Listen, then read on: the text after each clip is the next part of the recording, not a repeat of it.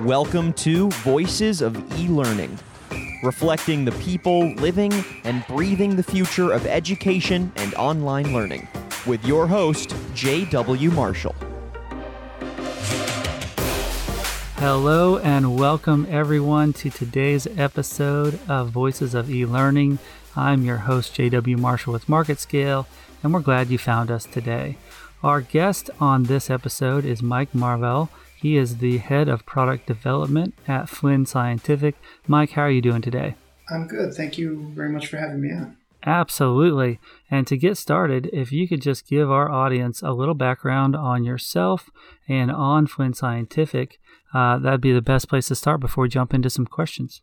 Sure. Thanks. Well, as JW mentioned, I run the product development team at Flynn Scientific. I'm a chemist by training. I grew up on the East Coast in Massachusetts, went to a small college, studied chemistry there, and really enjoyed it and decided to go to graduate school. So I went and did my PhD in chemistry at Northwestern University. And subsequent to that, I spent 3 years as a professor at a small college out here and did some research. And then decided to make the jump into industry, so to speak, and now I'm at Flynn and have been here for about 8 years. And Flynn is a provider of science supplies, curricular lab activities to K through 12 and colleges with all those supplies and curricula aimed at enabling kids to do science while getting their hands dirty, even if that entails some aspect of e-learning. So that's what we do, and that's who I am, if that does the job. Yeah, and that's a perfect intro to my first question. I know you guys have been getting your hands dirty with science for decades now, and here in 2020, we've obviously got the pandemic that's shaken things up more than just a little bit. Talk to us a little bit about how you've had to pivot at Flynn and how you're remaining able to support and connect with your customers. It's been a challenge, I'll acknowledge that, because our business and our success over the years has been built around sending people supplies that enable the doing of science. And so we've had to really rethink how students and teachers continue to do science and define what we mean when we say do science. And the way we've done that is recognize that when students and teachers are doing science, what they're doing is gathering data. And for us, if students and teachers are precluded from being in a traditional laboratory environment and therefore cannot gather data firsthand, can we help them to gather data firsthand in their homes, or can we help them to gather data in a secondhand way in their homes? And by secondhand, I mean if we were in a lab and we could do a chemical reaction but required a high level of equipment, that could only take place in a lab. But we could film ourselves doing that at Flynn and then via video allow students to observe that process secondhand. I think, and so that's one way. And then, but I think the more important way is what we sought to do at Flynn when kids went home is, can we look around our own houses, that is the Flynn scientists, and find creative ways to use the materials in our home to let kids explore high-level science topics. And so that's what our efforts most recently have been aimed at. And to give an example, we have an activity that you can use M&Ms and a paper towel and explore the different structures of the dye molecules in M&Ms just by using those simple materials. So we strive to let students do things firsthand, because the literature would suggest that when kids do physically manipulate things, the outcomes are better. So we want that to be the case. If students absolutely can't, we try to get them that data secondhand. So that's been our approach thus far. And indulge me for a moment, but it really sounds like an episode of MacGyver. With each of your lessons probably have the M&Ms and a stick of gum, and you can get out of a jam. That sounds really actually innovative. Yeah, it's interesting. I think so. MacGyver is one way to put it. We've thought of that. I've also thought of my wife and I and my kids are a big fan of the TV show Chopped, where the contestants just open up a basket of food ingredients and are challenged to make a certain dish. So the product development team at Flynn, we've kind of looked at it that way. We only have access to materials we have access to. Can we be creative about bringing those to bear on traditional topics? So the M&M example is one example where, and anybody can try this at home. That's the beauty of these things that we've come up with, is if you just take a handful of M&Ms, put them in a glass of water and stir it, you'll see that the dye molecules will dissolve over time. And if you pour, and the technical term is decant, if you pour the liquid out of the glass but keep the M&Ms in, if you pour that liquid into a plate and then tape a piece of paper towel to the wall such that one end of the paper towel is in the dish, you'll see that the different dyes will rise up the paper towel to different levels, and that's owing to the fact that they have different structures and different affinities for the paper.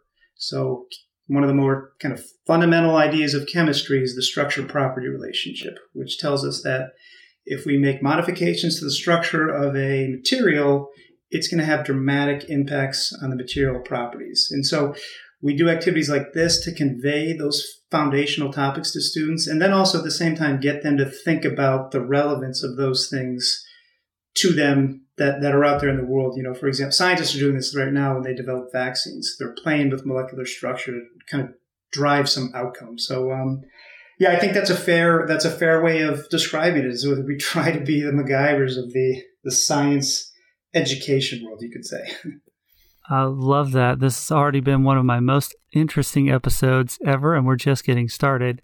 And as you may know, our audience spans K-12, higher ed, and professional learning, and we work with a lot of chemical companies. So anyone listening out there with chemical engineering backgrounds, physics, write into the show if you've got some cool examples like this, and they could be featured in a Flynn lesson. So I would imagine that this would also help keep students' scientific reasoning skills active, even though they're in a non-traditional learning environment. Yeah, exactly. And you're starting to allude to some of the ideas that a set of science education standards like the NGSS espouse. And this is what we at Flynn mean by do science. When we throw that term around, we mean, can we keep students active, not in recapitulating core disciplinary facts?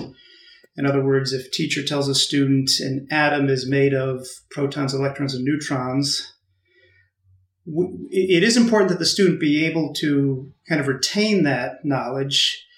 But for us, when we think about doing science, we want students to engage their scientific reasoning skills, be able to look at an experiment, propose refinements to it, be able to analyze data, because these are all the things that, and it may be cliche to say, that they're going to have to do once they get out into the world, regardless of what kind of field they pursue. And I think for me, that's driven home when I look at the present state of things and just, what's real, what's not, how do I analyze data to make sure I'm making informed decisions. But yeah, what we're trying to drive with our experiences is students' scientific reasoning skills so that, if they engage in our little M&M activity and then they go on to college, they go into the workforce, that has activated some part of their brain that lets them better synthesize information regardless of the career they find themselves in. Absolutely. And we find this in engineering and robotics as well, the iterative process, design thinking. These are all skills that are very transferable, lifelong skills, really, like reading and writing, that are so critical for our students today. And I love how you, not just in this case, but in general, bring in real-world examples and connections so that students can be hands-on and make those motivating connections on why is it important that I learn the periodic table or that I learn some of these concepts and facts. So that's really great. What are maybe some good stories that you've had in 2020? We always like to have some good news as far as feedback working with educators and helping to support them in science education. Yeah, well, one very recent one, and this isn't a big scale story, but I recently had the pleasure of giving a talk to the NSTA Engage conference. And the NSTA, for those who don't know it, that is an acronym for National Science Teachers Association. And so typically this time of the year, the Flint scientists are traveling across the country giving live talks to audiences, mostly comprised of science teachers, and conveying the latest, greatest things in science education and out of the Flynn labs. But this has been a challenge for us. We had a virtual conference with NSTA, and I was giving a workshop, and typically these workshops have 100 people, 200 people, and I opened up my Zoom call, and there was one teacher in there, and it just kind of brought the challenges home for me. And this teacher it was a Thursday, and this teacher had his own small children at home, so he was the only person in the meeting, and he was in a Starbucks because he couldn't kind of find enough quiet at home to engage in this session I was putting on. And so it just turned into us having a back and forth conversation about the kind of stuff we're talking about now, is how can I help my students use the stuff that they have on hand? And these are students that don't come from affluent means. So can you help me kind of find ways to let my students do science in a hands-on way? And so we talked about the M&M thing. We talked about, he was teaching conductivity at that point, thermal conductivity. So we said, well, why don't you just most kids will have aluminum foil in their house and paper plates or a copper pan. So take an ice cube, put it on a copper pan, put another ice cube on a paper plate or an aluminum foil, and just monitor over time which of those ice cube melts faster. And students should see that as the thermal conductivity of the material the ice cube sits on increases, the ice cube will melt faster. So when you can actually do this, it's fascinating to people, and myself included. When you put an ice cube on a copper pan, it melts really quickly. And then when you just do a controlled experiment where you monitor that ice cube melting on a copper pan against aluminum foil, the difference is dramatic. So this is doing science. How can I, again, come up with an experiment that I can do in a hands-on way with materials I have to start to probe some phenomena? Why does some things melt faster when they put on some materials than others? So this teacher and I, it was great for me. We had 30 minutes, 45 minutes in a workshop, and this is what it was. It was, his challenges were, you got to help me here. My kids don't have access to materials. They're only going to be able to use what they have.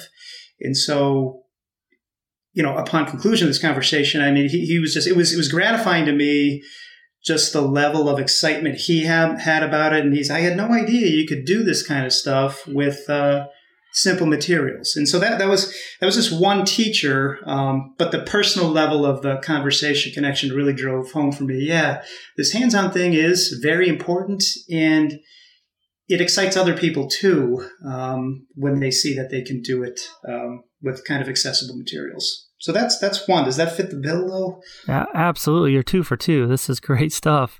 And I love it because it's not just, again, teaching to a test or standards.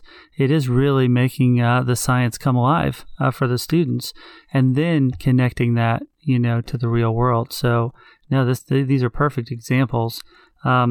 Earlier you had mentioned the NGSS standards, and for my audience that maybe isn't as familiar, maybe you could just give a little bit of a background on what those are and why those are important. Sure. The NGSS, and I'll slow down, NGSS stands for Next Generation Science Standards. And I think there's, so many standards in education presently, and that have been revised and changed over time, that people start to lose their appetite for any new set of standards. What, in my kind of estimation, my opinion, what the NGSS seek to do is get students away from learning about disciplinary core ideas in any branch of science and more in the habit of figuring those things out. So rather than students reading a textbook or having a teacher tell them X plus Y equals Z, or the atom is comprised of protons, they have to, by virtue of the exercises they engage in, they have to figure those things out for themselves. And so it really reflects having gone through experiences where I had the opportunity to do high-level research. It reflects that process where you don't know the facts. You have to figure them out and explore them for yourself. And that's really hard for students and teachers, because if you contrast that to the more traditional style of science education, where students went into a lab and followed a very prescriptive procedure to come to some predetermined outcome, that's a lot different than going into a lab with some high-level question in mind about a phenomena. And the phenomena could be, I'll tie it back to our M&M example, why do those dyes separate out? Now, that's a different experience. Giving kids a bag of M&Ms, a paper towel, some water, a glass, and a plate, and asking them to explore the structure-property relationship is a different experience than giving them a piece of paper that says, put the M&Ms in the water, dissolve, pour out, observe. Those are two very different experiences. And the NGSS really espouse the less prescriptive experience. And I'm distilling this into a summary, and I don't want to do it to service, but it's, in my mind, it really espouses the doing of science, the thinking like scientists. Can we get into the lab, gather data, learn from it, ask a new question from it, and then design an experiment to explore that question, gather data from that new experiment, analyze it, use it to construct explanations, all in the service of understanding phenomena in our natural world. So in other words, we should be able to look at the world and observe a phenomena, for example, forest fires in California, and understand, well, why do those things tend to happen in places like California and not so much in places like Illinois? What drives that? Or why is jewelry made out of metal? Anything, but the NGSS, think about those big questions, anchoring phenomena, and let's go in the lab, get our hands dirty, and figure out the fundamental ideas that can help us answer those questions. But I like it because I tell you, if we go back to the question about have you had great experiences with teachers, and another one I have, and this was really illuminating for me, we work with a lot of teachers at Flynn and observe them and learn from them and get product ideas from them. But I had one teacher tell me, and this has stuck with me to this day because I laughed out loud. And I said, what are your opinions of the NGSS? And I remember him telling me, I like them, Mike, because when these kids leave high school and they go into college and they're not taking chemistry, or they go out and get a job and maybe they're stock traders, nobody's going to ask them how many moles of gold are, in an ounce. But what they're going to have to do is all these things that the NGSS wants them to do: analyze data, synthesize information. So I'm a fan of them. They are challenging because our education system to this point, I think, has been more skewed towards a prescriptive style of science education. So I really didn't have any experience with thinking like a scientist, quote unquote, until I got to graduate school. So it's a challenging way to do science, because I think it's hard for people to be in a lab and feel kind of ignorant. And I don't know what the next step in the procedure is. I want the answer. I crave the answer. Tell me what to do. This style is more, no, you got to kind of figure it out, make some mistakes, do all that stuff. And it's hard for people to get comfortable with that. It just is. I think we like to feel proficient. At least I did when I was in college and in the lower grades. Well, yeah, it seems like it would create more knowledge gaps than it would resolve. And but that's also a really engaging way to get students more interested in learning the why and the how, because they want to know. And so I'm a fan of it as well. And the NGSS standards aren't as young as we might think. I want to say they're at least 10 or so years old at this point. But it's still a transition. Would you say that the NGSS standards are more inquiry science-based? I would, yeah. I think if you want to be reductionist, I would kind of bifurcate into two sections. I would say inquiry-based, and the other would be prescriptive. So I would put the NGSS in the inquiry-based bucket, where we're asking students to be more autonomous in a laboratory environment than they would be in the more prescriptive laboratory experience. And the inquiry-based is really more okay with failure. You're gonna fail a few times. You're not gonna get the data you want. You're gonna have to revise your experiment. But this is when I was teaching at the college level, I experienced this firsthand, because I would roll out these labs and I would do them differently than I had done them in college. I didn't want to do prescriptive labs. I wanted to do the more inquiry-based, and it was hard for students. But I remember used to tell them, listen, like, if you go work in industry as a scientist for Dow or a chemical company, most of those, scientists, if you take the average scientist, bench chemist at Pfizer, many of those compounds they work on never end up in a person's body or commercialized. But the failures and the data they gather from those are really essential to moving the process forward. So I think, again, to your point you made earlier about tying these things to the natural world is helpful for kids. And I do think people are starting to recognize the importance of inquiry-based labs. For example, the College Board, who runs the body that runs the advanced placement curricula, they promote that pedagogical style as well. Now, I know we've had some great MacGyver moments here, but there are certain things that can only be done in a science lab and can't be reproduced. In those cases, how do you address that? Do you have maybe sample data that students can then still work through the analytics and the synthesis of, or kind of where does MacGyver stop and something else have to take over? Yeah, no, that's a good point, because you can't do everything at home. So MacGyver stops when it becomes unsafe or inaccessible owing to economic challenges, what have you. So when that happens, what we will do is we will film a video of ourselves performing a demonstration or a laboratory activity in our traditional laboratory environment.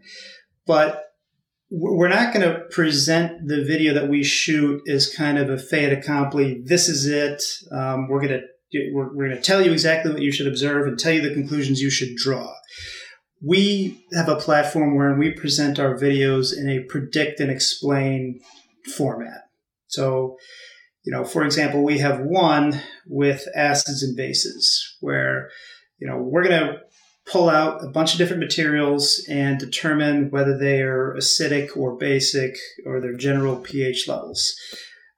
Given their formulas, we want you to make some predictions as to what the results are going to be. So we'll kind of show students the setup, and then this is what we're going to do. You predict the results. And then once you've had a chance to predict the results, you watch the second video in the sequence that actually shows you the experimental result.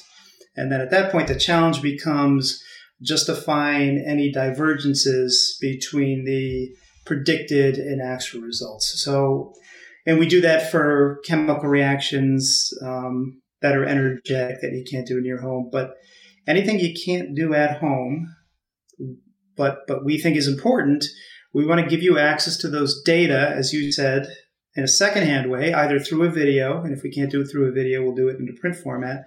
But we always want to make it so that you're not just kind of ingesting the fact and then recapitulating it. We want to somehow engage you in the scientific thinking, all those things that the NGSS espouses. So, another example of that is, we just showed you this experiment with acids and bases.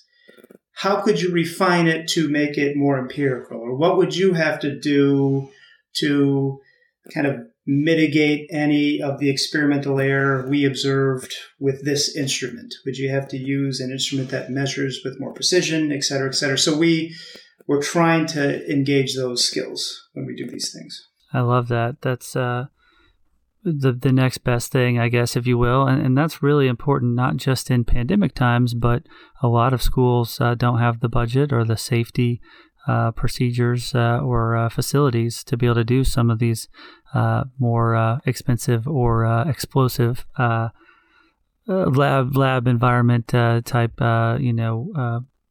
experiments. So I would imagine that's a nice byproduct that much of this work is going to be usable even post-pandemic. Yeah, exactly. So we're as a company, we're never going to get away from the belief that it's always in the best interest of the student to manipulate materials with their hands, and that's kind of rooted in the literature. There's a fascinating study actually I share this with whenever I do presentations out of the University of Chicago that took two sets of students in a physics class. They had an action group as they defined it and a control group, and they were studying angular momentum and torque. And one of the groups engaged in the activity in a purely hands-off way. The other group had access to manipulatives, such as bike wheels that you hold, and by virtue of them rotating, you spin around. So the difference was, again, the action group had access to those hands-on material. Now, subsequent to the activity, both sets of students were administered an assessment, and it was quantitative and qualitative. But while they were taking the assessment, they were, and this is the beauty of being at a big R1 school like University of Chicago, these kids were in MRIs, sit-up and stand-up MRIs while they were being subjected to this assessment. And the students who had access to the hands-on manipulatives, that is the action group, their brains, sensory motor portions of their brains were visible on the brain scan, whereas in the control group, those students who didn't have access to the hands-on materials, those regions were not observed under brain scan. So these researchers found that this whole idea that is bandied about that hands-on science is the only way to do science, there's actually some neurological mechanism that underpins that belief. And so I saw that study, and then as you dig further into it, it actually turns out that that kind of idea or the importance of hands-on just increases as students' kind of knowledge levels decreases. So, in other words, for a pre-kindergarten or kindergarten learner, those kids really at those nascent stages of their science education development, it is so important for them to have access to hands-on materials, because when you study the effects in those age groups, it's even more pronounced than what you see in college age kids. But it was really fascinating for me to see that data where you could actually see portions of these kids' brains lit up, and they did better on post-assessments just by virtue of having that tactile interaction. And you can go down the rabbit hole in the literature, but that was one fascinating study I saw. I love that. And then kind of a follow-up question. I know it's not as good as the real thing hands-on, but there are some, decent web-based interactives on an iPad or a computer or a phone nowadays. Is that still viable from just watching a video and consuming information and being the other side of the spectrum being all hands-on? Is there a place for virtual experimenting? Yeah, I think absolutely. I think particularly, we're in unprecedented times here, so you have to acknowledge, and we do acknowledge this, that what first of all, what we think is accessible, what I might be able to go in my cupboard and pull out, that may not be accessible for a student somewhere else. Access to the internet may not be accessible. So, I stumble with this because I think the obvious answer is yes. If you can't do hands-on science, I think there are reasonable virtual alternatives. And what I come back to for those is I'm always looking for something that is less about me kind of ingesting and just kind of recapitulating some content fact, but more about wrestling with data. There's so much data to be found out there. I was just writing an activity about how do you properly allocate natural resources to manage at the same time increasing human populations, an increasing need to reduce carbon emissions, and kind of let those things be informed by economic considerations. So I was just writing an activity where, and all of these data were eminently findable by Google searches and a lot of open source journals out there and great journals. But I was able to write a little kind of Excel-based simulation where if you're a farmer and you're living on a farm and have a choice between allocating your land to solar panel leases, in other words, leasing some of your acreage to solar companies, that's one of your choices, or you can farm the land and grow crops. And, through all this open source information, you can get pretty good numbers on the amount of electricity derived from a farm in the Midwest on a per acre basis, and also the crop revenue per acre on a farm. And so, one of the things we do is we use that data and, ask kids to build simulations that kind of reflect some of the decisions that people, in this case, farmers in a Midwest state like Illinois, are faced with as they allocate land. Should I allocate it to growing crops? Well, yeah, I'm probably going to do that if crop prices are super high.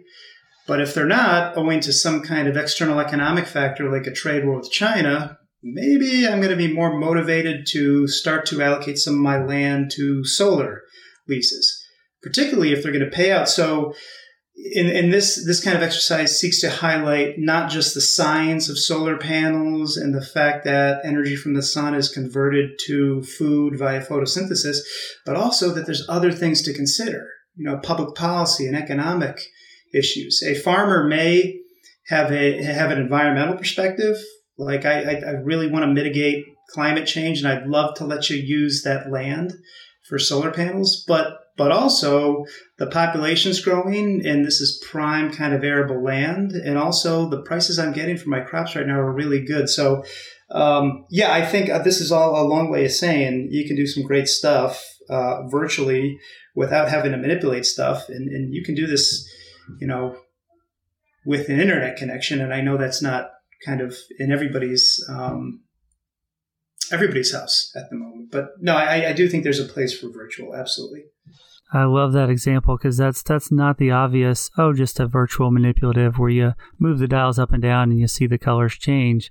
It's really thinking about the bigger picture. And I'm personally a big fan of Microsoft Excel's data analytics package and the solver.